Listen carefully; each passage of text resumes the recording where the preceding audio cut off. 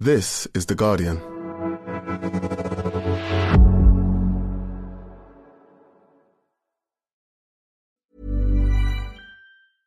Hast du genug von Werbung, die deine Comedy-Podcast-Party zum Absturz bringt? Gute Nachrichten. Werbefreies Hören bei Amazon Music ist in deiner Prime-Mitgliedschaft enthalten. Geh einfach zu amazon.de/comedypodcasts, um keine neuen Folgen mehr zu verpassen. Genieße als Prime-Mitglied tausende Acast-Podcasts ohne Werbung. Einige Podcasts enthalten möglicherweise Werbung.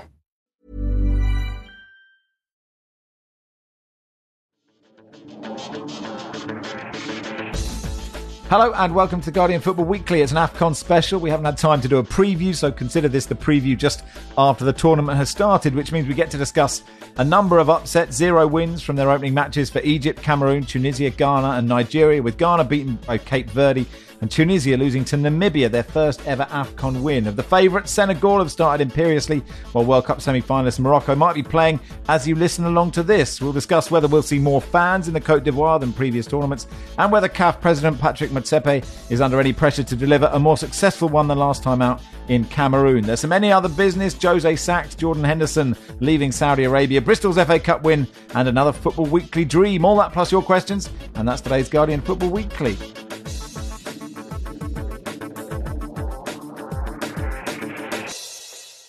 On the panel today from Pulse Sports in Nigeria, Solace Chukwu, who we've spoken to before. Hi, Solace. How are you? I'm very well, thank you, Max. Thanks for coming on. Writing for The Guardian for Afcon, amongst others, Osasu, Obayiuwana. Osasu, thanks for coming on. Hello, Max.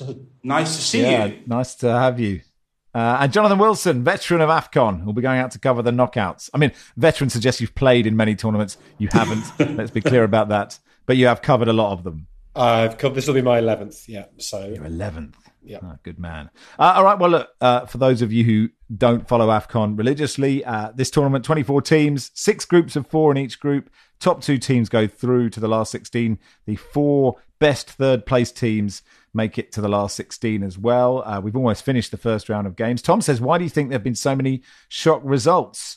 Joe says, given that the big teams, Senegal and Morocco, are imperfect and a tad defensive, Nigeria, Algeria, Cameroon, all fallible, Côte d'Ivoire, fragile defensively, is Afcon the most open and competitive international competition? The shock results, Osasu, what do you put that down to? What are the shock results for you first, so I can talk about them?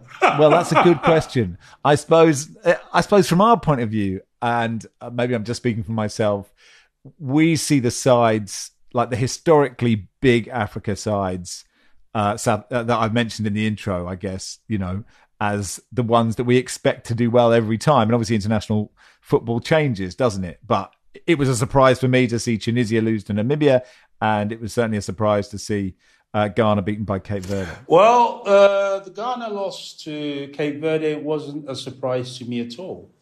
As Jonathan would testify, the Black Stars have been in a rather bad shape for a couple of years now.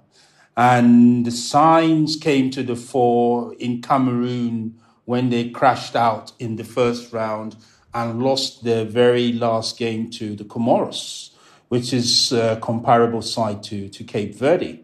And they've just basically picked up from their miserable performance in Cameroon to continue it here in Abidjan. So for people in Ghana, they're not particularly surprised with the results because they've observed that the team has been in rather poor form.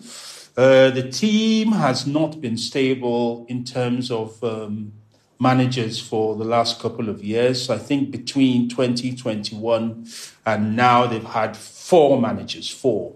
They had the former Ghana international CK Akuno. Then before the Afcon in Cameroon, Ratomir, sorry, I'm just forgetting his name now. The coach that took them to the 2010 World Cup finals in South Africa. Milovan Rajevac? Yes, Milovan Rajevac. Thank you. He came back for a second stint, which was disastrous, and they sacked him as soon as the Afcon was over. And then Otto Addo took over for the World Cup, but as soon as the World Cup was done, he just decided he'd had enough. And now we have Chris Hughton in charge, and this is his first time of him being an international manager, and he is not having a very good time with the Black Stars. There's been so much pressure on him for the period he's been in Ghana. In fact, a lot of people thought that he was going to be sacked before the tournament. So you can imagine the reaction to losing to Cape Verde.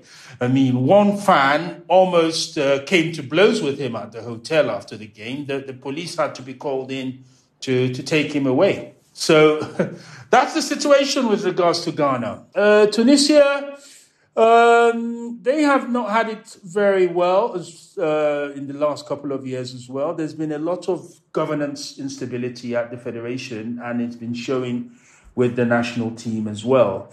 But yes, to lose to Namibia, that have never won an African Cup of Nations game until now, it's very humiliating. And I'm sure the coach knows that if he doesn't fix things very quickly, he'll be out. Solace, that winning goal for Namibia was a great moment for them. Yes, it was. I had a lot of fun watching Namibia play against Tunisia. I'll be honest, I'm not exactly unbiased here. I'm very biased towards good football, and Tunisia do not have a tradition of providing it at Afcon. They are perennially terrible to watch. So watching the first half and seeing them sit so deep against Namibia, it was just like I kept praying, let them get what they deserve for this, because this was so unambitious.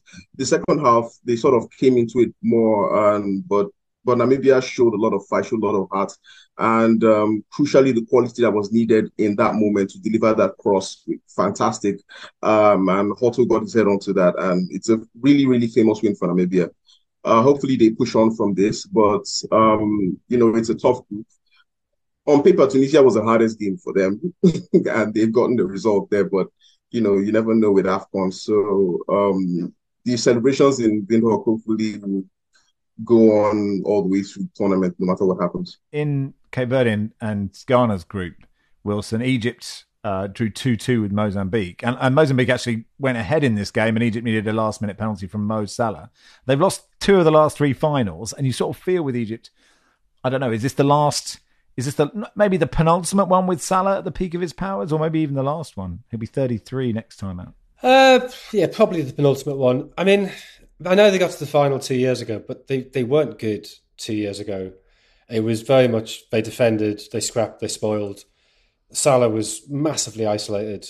They were really bad to watch in last tournament. They sort of scraped their way to the final, largely on mentality, because their record is so good, and they do tend to get through. So this felt like a continuation of that, except without the defensive solidity. Michalis Queiroz is gone, but his legacy remains. I think there is a sense that Salah's... I know Egyptian fans tend to blame Salah for this, that he's never really done it for Egypt. But I just think the way the team's set up is so boring, and it's so reliant on him, that he becomes quite easy to defend against. Who's more boring, Egypt or Tunisia, Osasu? Oh, Tunisia, definitely, but carry on. No contest there. No contest. Egypt, of all the countries in the North African region, is the one country that have a culture of being able to win an African Cup of Nations anywhere on the continent you play, north, west, east, or south. So for me, I'm never surprised when Egypt start badly, but I know that they have a level of professionalism that enables them to dig in and get the results when they need to get the results. I mean, for me, the most interesting thing is to see whether their head coach, Rui Vitória, is going to justify his salary. Because Rui Vitória, if he's not the best paid coach in African football at the moment, he's definitely among the top 2 or 3, because he's on a salary of $200,000 a month, which gives him a salary of $2.4 million a year. Compare that to the coach of Nigeria, who is getting only 50,000. So if he doesn't deliver a good result for the Pharaohs at this WAFCON, there will be a lot of questions for him to answer. I mean, I was in Egypt for 5 weeks just before the tournament, and I watched Egypt play against Djibouti in their World Cup qualifier in Cairo, where they gave Djibouti a 6-0 trouncing. But, I mean, that's Djibouti, and you would expect that they should dominate a game against a less inferior opponent. But here at the Afcon, it's not so easy, and they will really have to step up. Mozambique has given them the warning that, there are not going to be any easy pies for offering here. You mentioned Nigeria there. Solace, you're in Lagos. A 1-1 draw with Equatorial Guinea. How's that gone down? Oh, people are massively disappointed. Everyone is up in arms. It's important to note that Nigeria, in spite of all their riches, especially in attack, they went into this tournament under a massive cloud of pessimism back home. People aren't convinced by the work that the coach José Mourinho is doing. So everyone was sort of hoping for a bit more fluidity now that, you've had the team in a tournament setting, a large block of training to get the team ready. But still, what we got for the most part was Nigeria created a lot of chances. And that's really the thing. The squad has the quality to overcome some of the tactical deficiencies, within it. But in terms of how the team actually plays, how they set up to create chances, there's very little repeatability to it. And so because of that, even though Nigeria created a whole host of chances and really could have won on another day, people are a lot more down on the team after that result. But personally, I think Nigeria probably will be fine. Equatorial Guinea are no pushovers. They got to the last eight the last time around. So this is not by any means an easy team to dispatch. So I just think that if Nigeria continue in this game, they can create problems for pretty much anyone. It really will come down to how clinical they are, and of course, how much they can trouble the more established sides if they progress deeper in the tournament. Solace, I have to say that you're very optimistic because for them to get to the second round, they have to beat. I mean, if they want to be sure of going to the second round, they need to beat Côte d'Ivoire on Thursday. Because if they get another draw against Côte d'Ivoire, it's going to leave things really on the edge. I just think the fact that, with the format of the tournament, the fact that third place teams can go through, I think that gives a lot of leeway, to be honest. Yeah, but Nigeria is not a team that should be waiting for, whether they're going to get a third place. Come on. I mean, they're supposed to qualify automatically. Ideally, shouldn't be that way, but stranger things have happened. This is tournament football. I mean, I think back to Euro 2016 and Portugal just going all the way to win the tournament, and they just drew their way through the competition, basically. So it's tournament football. Anything can happen. As for what's ideal, Nigeria really should be doing a lot better than they're doing. They should be winning the group. Probably. I mean, Côte d'Ivoire are a really good side. They're the hosts. But, their game against Guinea-Bissau, there were a couple of inefficiencies in terms of how they play. So, ideally, Nigeria should be coming out of this group pretty nervously. But the reality does not always line up with expectation. Yeah, but what I'm really interested to see with Nigeria is how they will react when they are under real pressure. Because Equatorial Guinea is not a top team, in the continent. So in terms of the pressure, tactically, it wasn't so much. But when they're going to be playing against, higher quality sides, that's when they're going to have to show whether they have the invention, the fluidity to actually dig out a result. And that's why I'm really keen to see how they do against Côte d'Ivoire. Because if they're able to step up in that game, then maybe there's hope. As somebody pointed out to me, I mean, when I covered the World Cup in France in '98, France won the World Cup without having a top striker. I mean, Stéphane Guivache was supposed to be their key man, but he didn't deliver. So they had to find a way of winning the World Cup round him. So I guess, yes, the lack of balance for Nigeria is definitely a problem because the midfield doesn't have the creativity of an Okocha. It doesn't have the defensive maturity of a Sunday Olise there.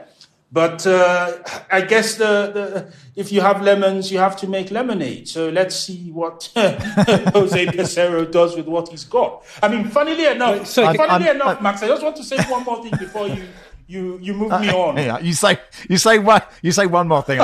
It may be two, but carry on. At the end of the press conference, José Mourinho said that sometimes in football, God gives and God takes, and that he hopes that God will, he's a clergyman. God will give him something on the match day on Thursday. He better, because if God doesn't give him anything, I'm sure he's going to be hearing a lot from people in Nigeria. I'm really enjoying Wilson struggling to get a word in edgeways. It's an absolute joy. Wilson. Wait, I'm slightly nervous to do this. I was going to ask a question. Can somebody explain José Peseiro to me? Because he was floating around 2 years ago in the background, and Augustin Eguavoen was sort of a caretaker coach or something because they hadn't sorted out Peseiro's contract. And Peseiro's a joker, right? He took Sporting to the final of the UEFA Cup in 2005. And since then, he's had 13 jobs, hasn't lasted more than 50 games in any of them. And this is such a major question. This is genuinely true. I was in Stamford in Lincolnshire, I think it is, this beautiful old Georgian town. And I got off the train, this is sort of 18 months ago, and somebody recognised me and comes up to me and says, "Can you explain to me what's going on with José Peseiro?" And my only answer was, "Oh, it'll be some mad scheme of Amadou Pinnick." Is that all it is? Or what's going on with Peseiro? And oh boy. Look, if I go back to December 21, can I just check? Can I just check, Osasu? When you start a sentence with "oh boy," does that mean a short or a long? I'm expecting a long story now. Long. Looking forward to this. It's definitely long. I mean, my reaction is just a reflection of how ridiculous the situation is. Look, when Nigeria sacked Gernot Rohr in December 21 before the Afcon in Cameroon, I have to say that maybe because of the length of time I've spent covering football and the kind of things I've done in football, I have access, walking privileges with a lot of people at the Nigerian Football Federation. And I told these guys, I said, listen, you can't sack a head coach with less than a month to an Afcon, and this coach has been with you for 5 years. It's ridiculous. He has already met all the performance milestones in terms of tournament qualification you've given him. Let him go to the Afcon. You signed a contract with him to say, if you didn't win the Afcon in Cameroon, we can fire you. And he signed the contract, but they didn't even let him go to the Afcon in Cameroon. So because of that, they had to pay him every penny they owed on his contract to the end of the contract, which they wouldn't have had to do if he had gone to the Afcon in Cameroon and failed. And then they brought this guy, José Peseiro. They said, we talked to José Mourinho about him. He gave us very good vibes about him. Well, you're supposed to do your homework and know the career of this man, what he has achieved and what his competencies are. Telling us that you had a word with José Mourinho about him, I mean, that's just a joke. And the way he has managed the team shows that he is a joke. And I asked members of the Nigerian Football Federation when his initial contract ran out in June, why did you renew the contract? It is clear that he's not competent. I mean, can you imagine that the president of the Nigerian Football Federation said that they were going to organize a social media poll to hear from Nigerians whether they should sack the man or not? If you're a president of a federation, you're supposed to know, or you're supposed to lead a federation. You're supposed to have some either you have the technical competence yourself, or you are surrounded by advisors who do have those competencies to tell you whether your head coach is good or not. But lo and behold, they decided to keep him on. So here we are. It's the theater of the absurd. Yes, Osasu has pretty much covered everything, but I mean, literally everything. Yeah, it always makes me laugh when I think about it.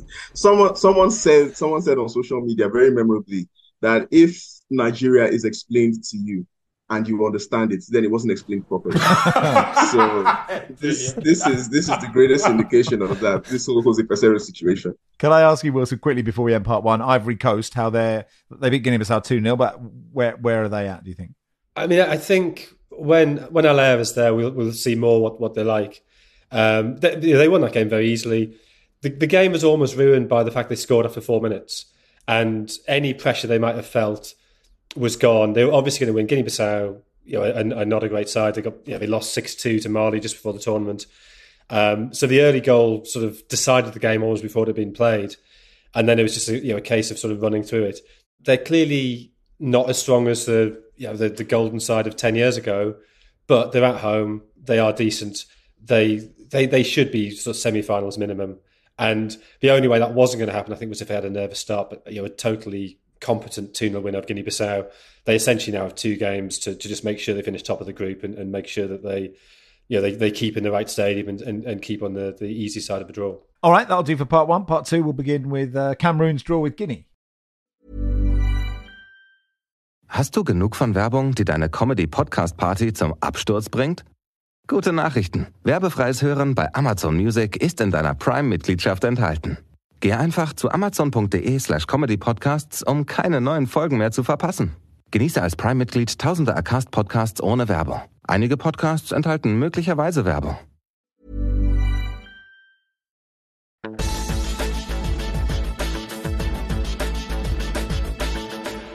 Welcome to part 2 of the Guardian Football Weekly. So Cameroon drew 1-1 with Guinea. Guinea went 1-0 up, then went down to 10 men. And I guess Solace did well to hold on after that, do you think? Yeah, you could say that. I was distinctly unimpressed with Cameroon. The approach in that game was basically to sling a lot of crosses into the box, which was very rudimentary. There have been a lot of doubts as to the competence of the Song on the bench, and that game did very little to allay those doubts and those fears. Obviously, there's this whole sideshow with Andre Onana and whether he plays the situation with Manchester United. So that has, in a way, sort of distracted people from the reality of that opening game, which is that when it was 11v11, Guinea were comfortably the better side, were causing Cameroon all sorts of problems. And, the red card really just took all of the air out of that game and allowed Cameroon to dictate the game, even though they did a very poor job of that. The approach was very, very basic. And let's see what they do going forward. But it's making it sort of difficult to argue the case for Song. Especially when you look into how he was appointed and the fact that he has Samuel Eto'o on his shoulder pretty much every hour of the day, whispering ideas and interfering in how the team is constructed. What did you make of that Onana situation, Osasu? I have a lot of sympathy for him, I have to tell you, because he had a brilliant season at Inter. Not at the beginning, though, when he was in his last season with Inter, but towards the end and with the Champions League run. I think he's an incredibly good goalkeeper. But, as they say, even though class is permanent, form is temporary. And his form at Manchester United has not been good. But I have to say that he's not being helped by the team he's playing with as well, because the team is generally poor. So I think for him, the most important thing is to be mentally strong and to deal with the challenges he's having at the moment, and to have the belief in himself that he's still the goalkeeper that I have known him to be, and many people know him to be. With regards to travel to Abidjan for the tournament, you see, my position is very simple. If you have a tournament, the Afcon, on the calendar, FIFA need to be extremely strict with the clubs and say, listen, the tournament starts on day X. We don't care what games you have by day Y or Z. You've got to release the player. And it's not about whether the player agrees or not. It is just simply the rule. And if you don't let the player go and you use the player, any points in your league that you win as a result of him being in the team are nullified. It's simple. Okay, strong. And if you have that, then there will be no argument of, can we keep him to play until this game? Can we keep... No. You see, for me, this issue of the players going to the Afcon has been an argument I've had all through my career covering African football, going to 30 years. We've been having this conversation as far back as 1988. I remember Stephen Keshi, as captain of Nigeria in 88, had to be flying between Brussels and Morocco to play games during an Afcon. He will play for Nigeria, rush back to Belgium to go and play games, rush back. So this problem is not new. it's been ongoing, and the solution to it is very simple. But I think there's other questions. I mean, I completely agree with you that those dates for release should just be fixed. It shouldn't be negotiable. But it seems to me both coaches have handled this quite badly. That what does it say to from a Manchester United point of view? What does it say to Bayern that Ten Hag doesn't trust him enough to play him at all in the Carabao Cup? Doesn't trust him to he wants to reduce as far as possible the games he's going to play. And what does it say to Ondoa for Cameroon that you can play the first game, but as soon as Onana can be bothered to get here, then you're out the team. That seems a terrible way to treat the reserve keepers, and just it's such a public admission that the coaches have no faith in them. Is Ondoa, I read somewhere, a distant cousin of Onana? I mean, if that I like as a rule, that if your keeper can't make it, one of your family has to step in and do the job. Guys, let's not forget that Ondoa was in goal when Cameroon won the Afcon in 2017. So it's not exactly an incompetent goalkeeper that we're talking about here. But I mean, the other odd thing is Cameroon have 4 goalkeepers in their squad, presumably because Onana is sort of like a half keeper, which is just feels like a waste of a player. Can we talk about Senegal, Solace? Won Afcon in 2021, runners up in 2019. Really convincing win over Gambia. Yeah, hugely convincing. I think they've been the best team at this Afcon so far, not just in terms of the results, which, let's be fair to Gambia played really well. Again, another game that was sort of deflated by the red card. And then, of course, Gambia had to sit back a little bit and offered very, very little on the break. But Senegal's performance was really complete. Tactically, the structure is there. They have good relationships in wide areas, really lovely triangles on both sides. Lamine Camara is a superstar, and he's showing that potential already. We thought it might take him a couple of years, but he's ready now. If you're good enough, you're old enough, right? So he's really took that game by the scruff of the neck. And I think Senegal are just really solid. You can see watching this team that Cisse has put in a lot of thought into how the team is composed in terms of picking the right profiles, putting players in the best position to succeed. And it's a difficult ask for any team to get around this Senegal side, I think. What about Morocco, Osasu? Obviously, they had that brilliant World Cup and, exceeded everyone's expectations. Does that, in a way, when you're successful, that makes it harder, right? Because expectations rise. Like, are they in a similar state now? Do you expect good things of them? It depends on the mentality with which they approach this Afcon. Morocco haven't won an Afcon since 1976 in Ethiopia. And when they won that Afcon, we didn't have a tournament where you had a group stage and then knockout stages. You had group stages all the way to the end. So you had first round of groupings, then a second round of groupings that would then determine who was champion.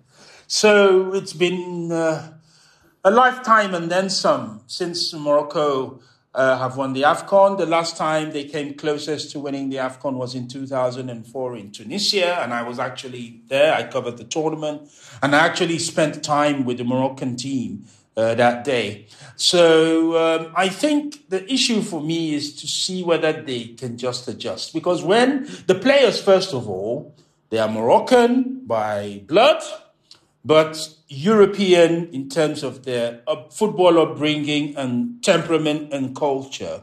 When they played at the World Cup in Qatar, I think it was almost like playing at home for them.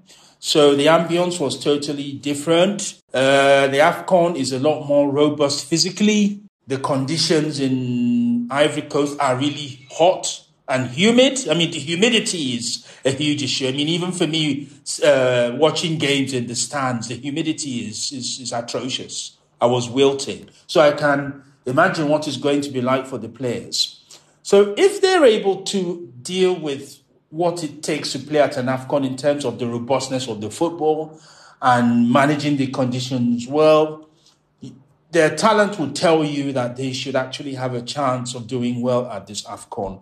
But they have to show me that they actually do have that potential, because in Cameroon before the World Cup, they didn't do well, but they did well in Qatar. So let's see if they can prove us wrong this time. But I think there's an issue with their style of play, isn't there? That where they were so successful at the World Cup was sitting deep, striking on the break, defending well.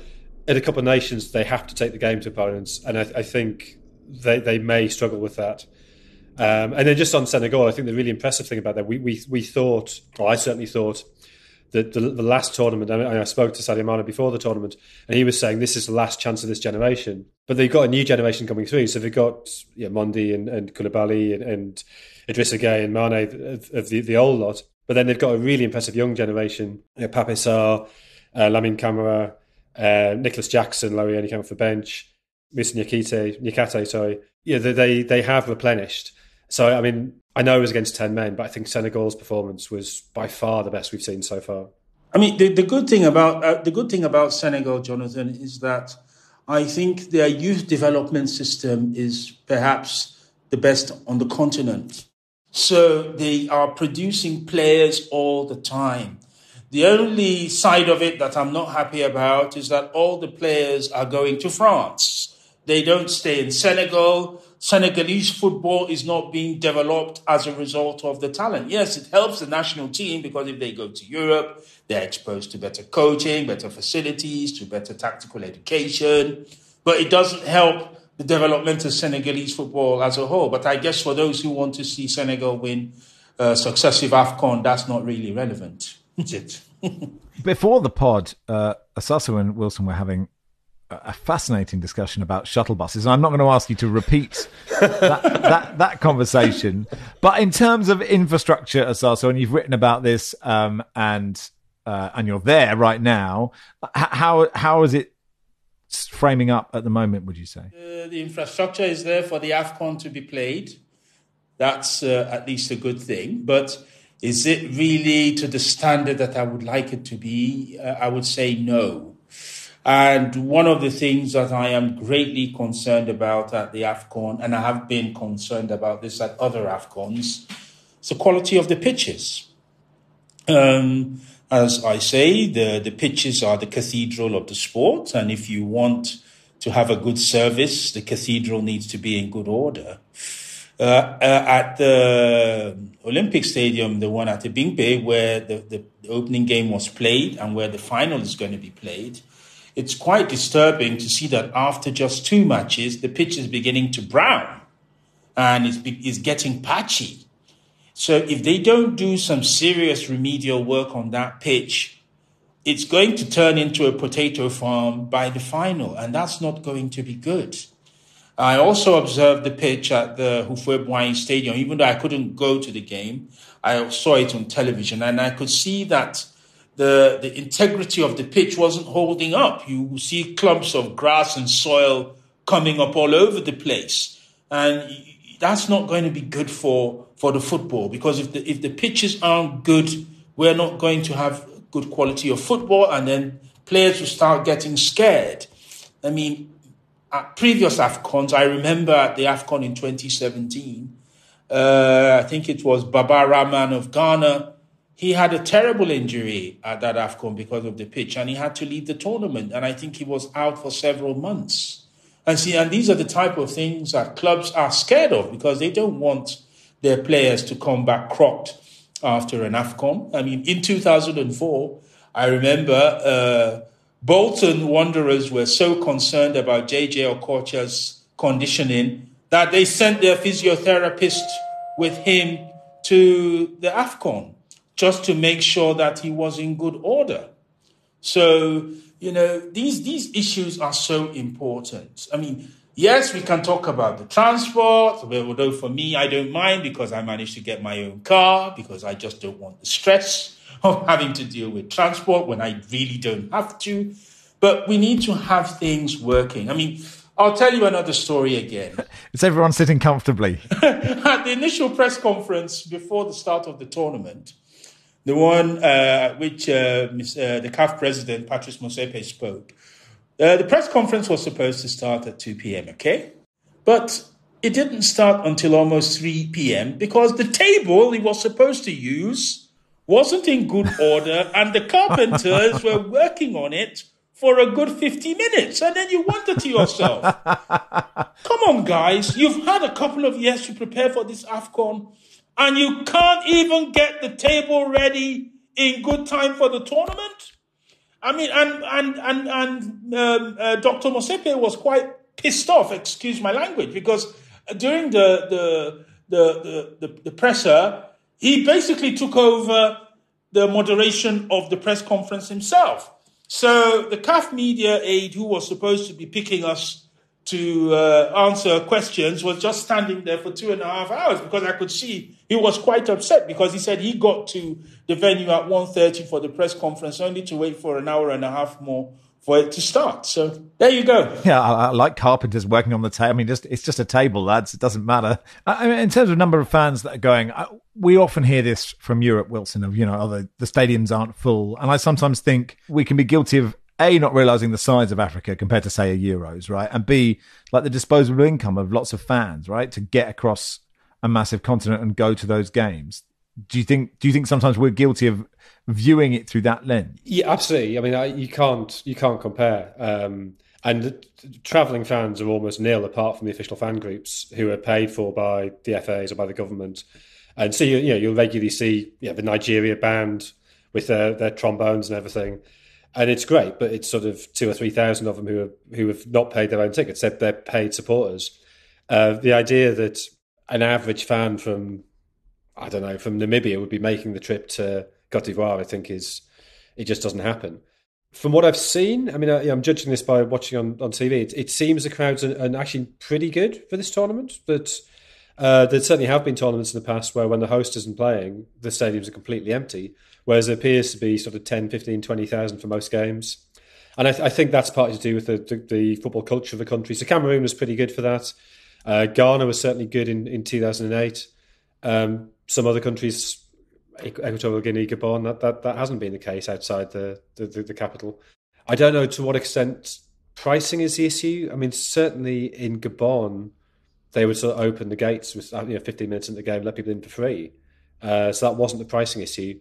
And the thing I've always been told is it's just a football culture issue, that there is not the same sort of tradition of going to the ground that you'd have in Europe, because so much football is watched on TV, whether at home or in a bar. Solace, you agree with that? Yeah, there's definitely, but the truth is, it took a while to get there. There are factors that led to that general sort of distaste for going to the stadium, which is stuff like security. We saw the last Afcon, loss of lives during one of the games, which was very unfortunate. So these are the sorts of things that are at the back of people's minds. And generally, when you talk about going to football, it's something you want to take a whole family. Want to go view the football. It's like a real day out. But if there's no guarantee of security, it makes that prospect a lot less palatable for most people. So yeah, there's that. There's other factors that have been discussed already, which is pricing of tickets and really just how untenable it is to travel within Africa. Africa is huge, and flight prices just don't make any sense when you compare relative distances here in Africa in other parts of the world. Distances compared to the pricing that you get it's ridiculous. And it's also, you've covered a lot of Afcons. Like, do you see it like as a tournament, like its development over the years? How have you seen it? Do you think it's in a good place? Yes and no. Yes, in terms of the fact that Africans take the Afcon very seriously. It is a staple diet of the African football calendar. It's a part of our football culture. And we would like it to stay every 2 years. This malarkey of having an Afcon every 4 years, it doesn't work for Africa, I'm sorry. I mean, you can do that in Europe, where you have a hugely successful Champions League, but the Afcon is the mainstay of African football, not the CAF Champions League. So you can only change the scheduling of the Afcon when club football in Africa is much more financially successful for CAF, because the Afcon is its main source of income. Now, where I have a huge issue with where the Afcon is at the moment is its size.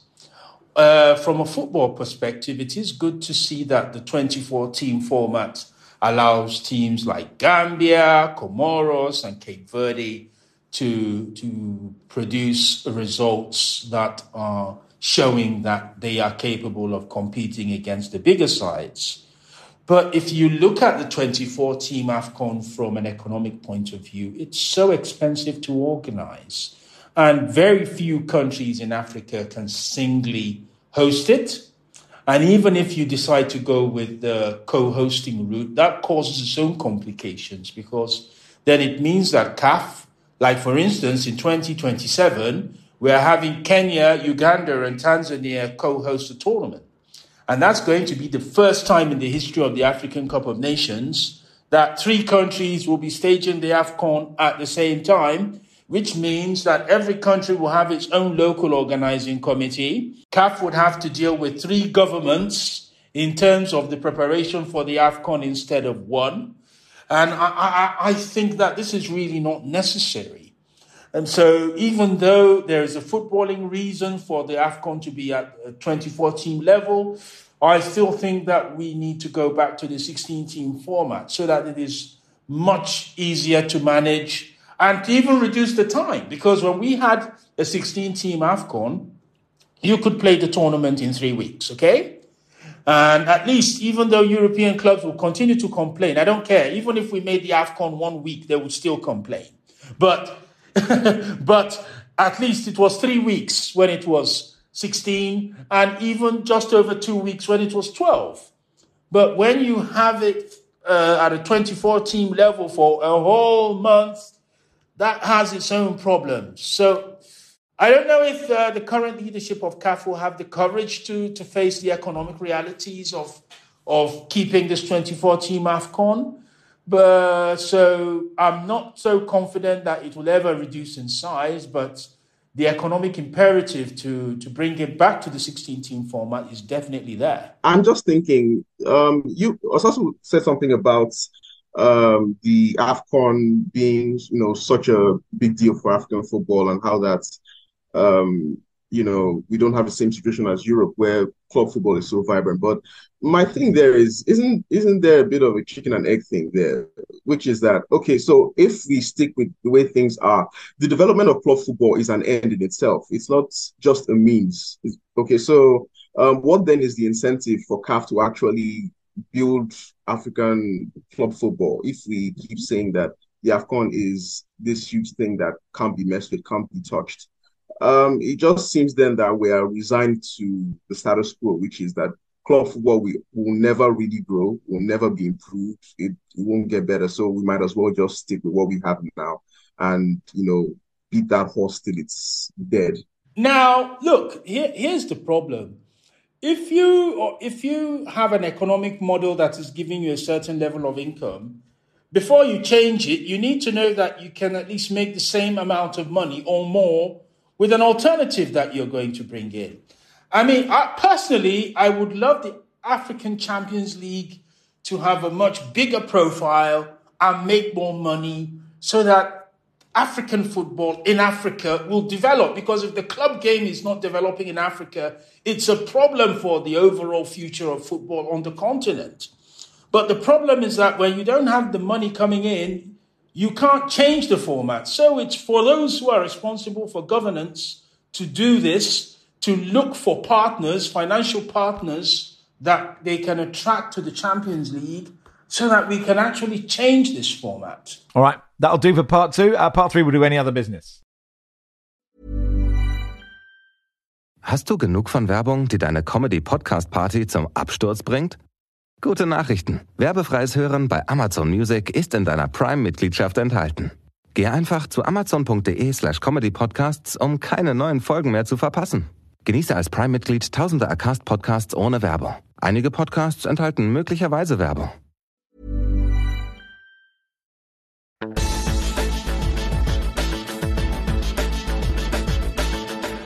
Welcome to part 3 of the Guardian Football Weekly. So tomorrow, look, we'll cover the FFP stories with Everton and Nottingham Forest and Manchester City.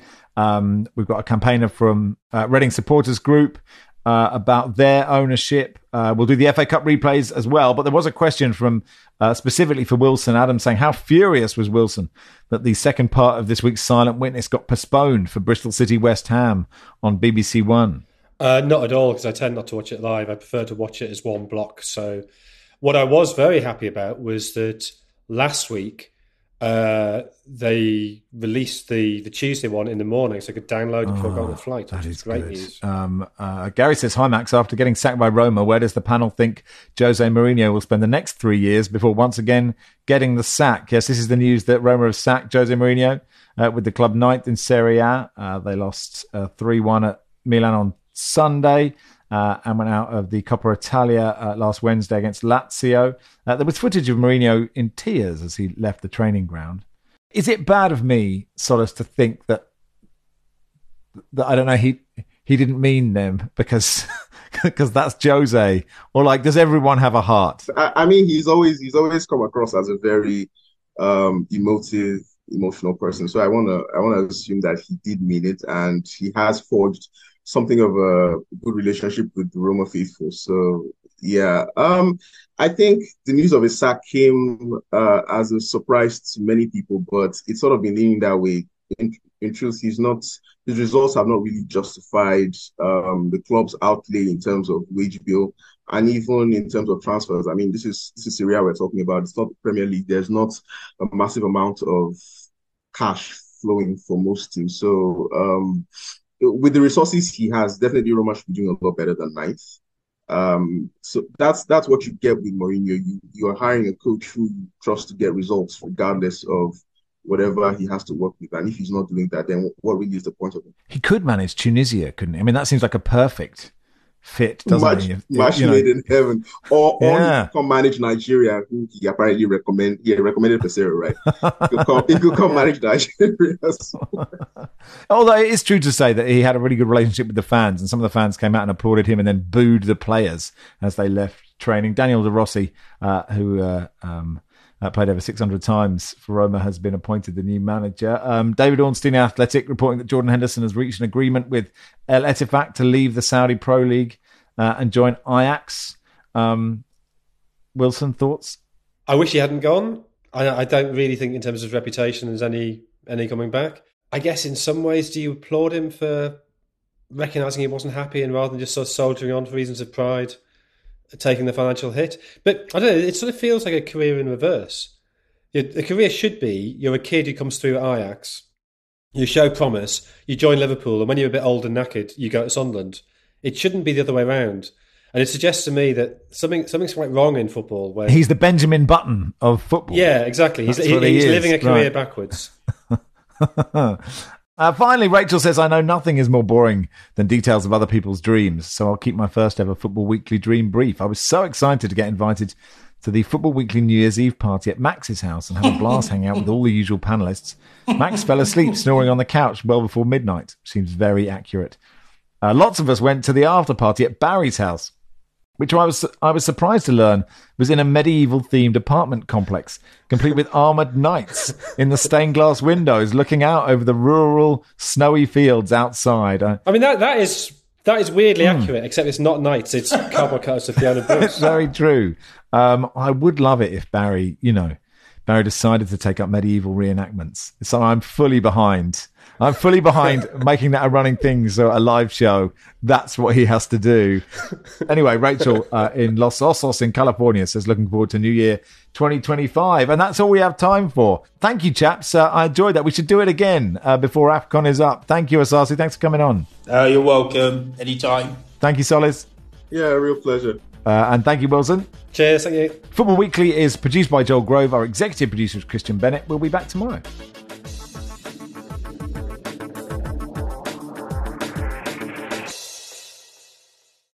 This is The Guardian.